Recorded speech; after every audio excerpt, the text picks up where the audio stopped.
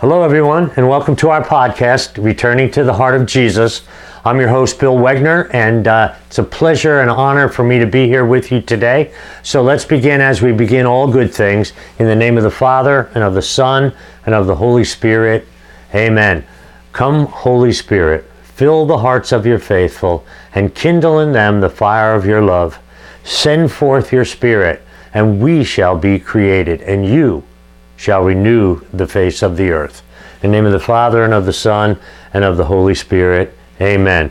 And boy, what a great prayer that is, because a lot of us are, as we enter into the year 2021, are hoping that someone renews the face of the earth.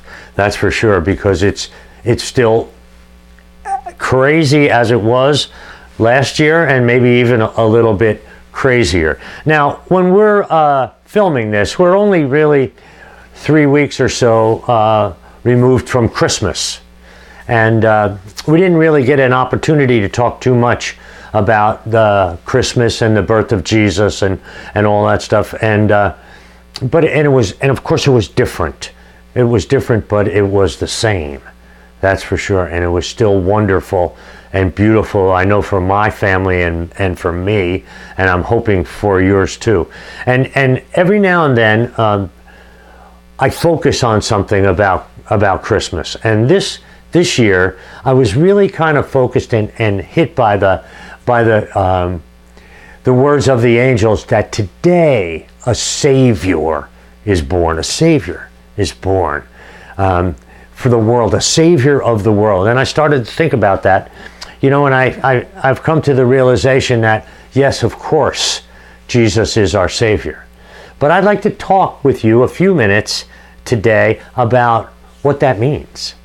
What did Jesus came to save us from?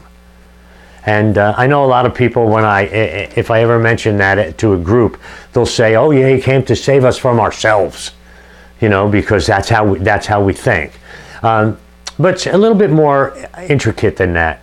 I think there's three things that this little baby came to save us from, and I think that they're sin and death and suffering, and that's one of the reasons that Jesus came as our Savior. There's many other reasons.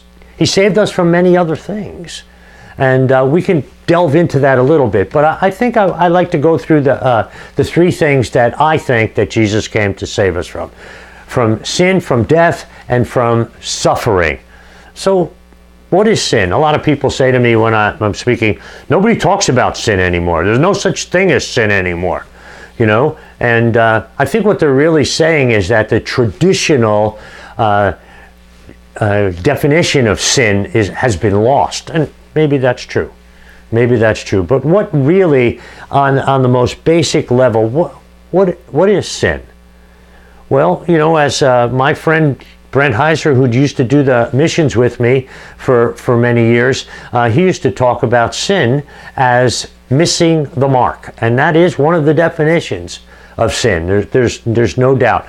Let's say, for example, you're with a group of people a couple thousand years ago, and you're out hunting, and in the middle of the clearing in the forest, let's say, a big rabbit runs by, and you have your spear, and you're out there trying to get food for your family, and you or some of your companions, you throw your spear and you miss the mark, and the rabbit gets away. Well, they could say to you, and they probably would say to you, you sinned because you missed the mark.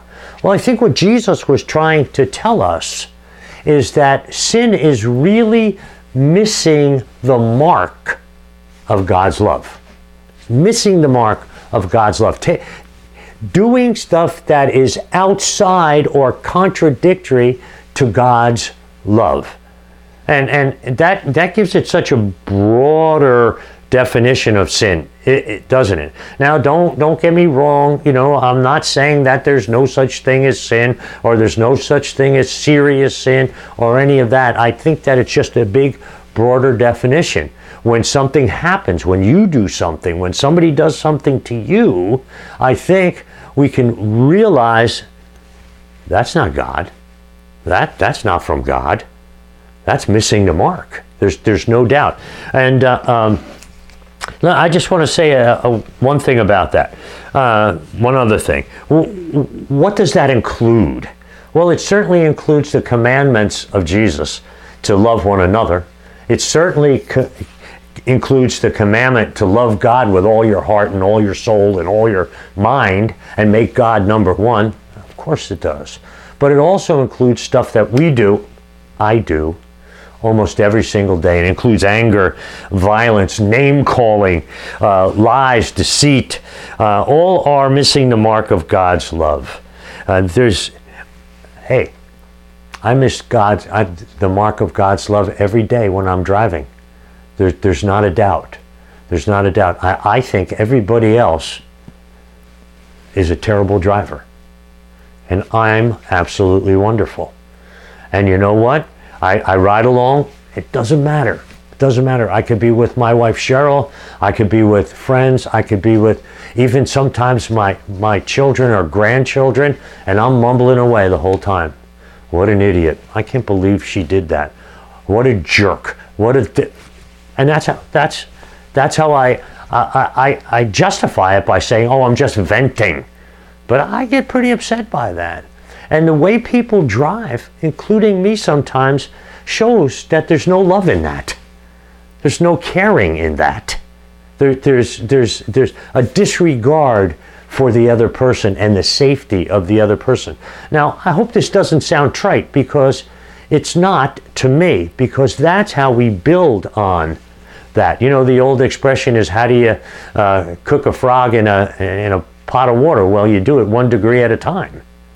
And that's what's happening. I find that's what happens to me. Okay? I watch a show on TV, and it's all about violence. I know it's a fantasy. I know it's ridiculous. I know that kind of stuff. But then I have that kind of in my head, and it helps me to become insensitive to other types of sin, of other types of missing the mark. And then we have the second thing that Jesus came to save us from. He came to save us from death. Well, if I was going to take a survey and I was going to ask you to raise your hand and say how many people in here realize that one day they're going to wake up dead, how many of you would raise your hand? I think most everybody would. Most everybody would, because we all know that we're going to die. So how did Jesus come to save us from death? How did Jesus come to save us from sin even back then? Well, he came to tell us that for sin we can be forgiven. We can be forgiven. He gave us the sacrament of reconciliation. He gave us confession so that we can be forgiven our sins. And then death. Well, we're all going to die. How did Jesus possibly save us from that? Because here's the bottom line. Even though we're all going to die, we all realize, I hope, that we live forever. That we live forever. That our souls live forever. And Jesus encourages us in that and tells us that God does not want to lose not one of us. And Jesus has come to invite each and every one of us to eternal life with him. And I don't know about you, but that's pretty exciting. He says, this is not the end. This is not the end. This is the beginning. And we're going to spend all eternity somewhere. Let's hope it's with Jesus. And I said this in the beginning of the podcast, a few months ago. Jesus is so practical. I love the practicality of Jesus, because when he's talking to the people, he says, listen, there are many rooms in my Father's house. And guess what? I have one for you. I have one for you. And I want to invite you to come to be with me for all eternity. He even says, I'm going to leave, but I'm going to go and prepare your room in my Father's mansion. And I'm going to come and take you there with me. I'm going to do that. I don't know about you, but especially in the crazy times of now, man, that's an encouragement to me. That there's something after this. Now I remember, I'm going to say this to you, I remember when I was in college, and like a lot of people, when I went off to college, I stopped going to church. I didn't go to church.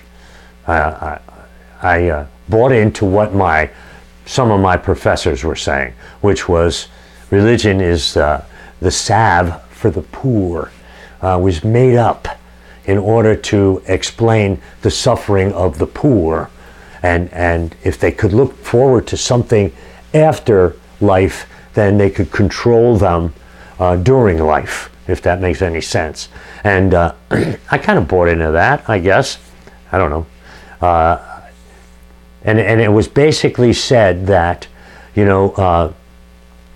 suffering, death, all of that stuff, it's just over. That's the end.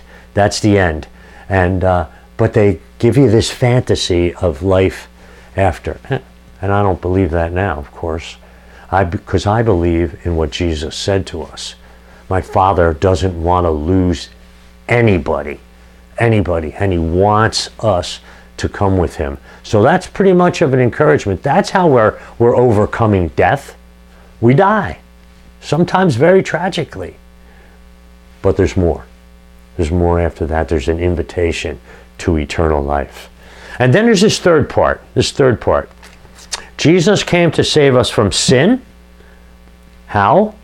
Well, we can receive forgiveness. He came to save us from death. How do we do that? Well, we experience everlasting life with Jesus. And He came to save us from suffering. From suffering. What does that mean? What does that mean?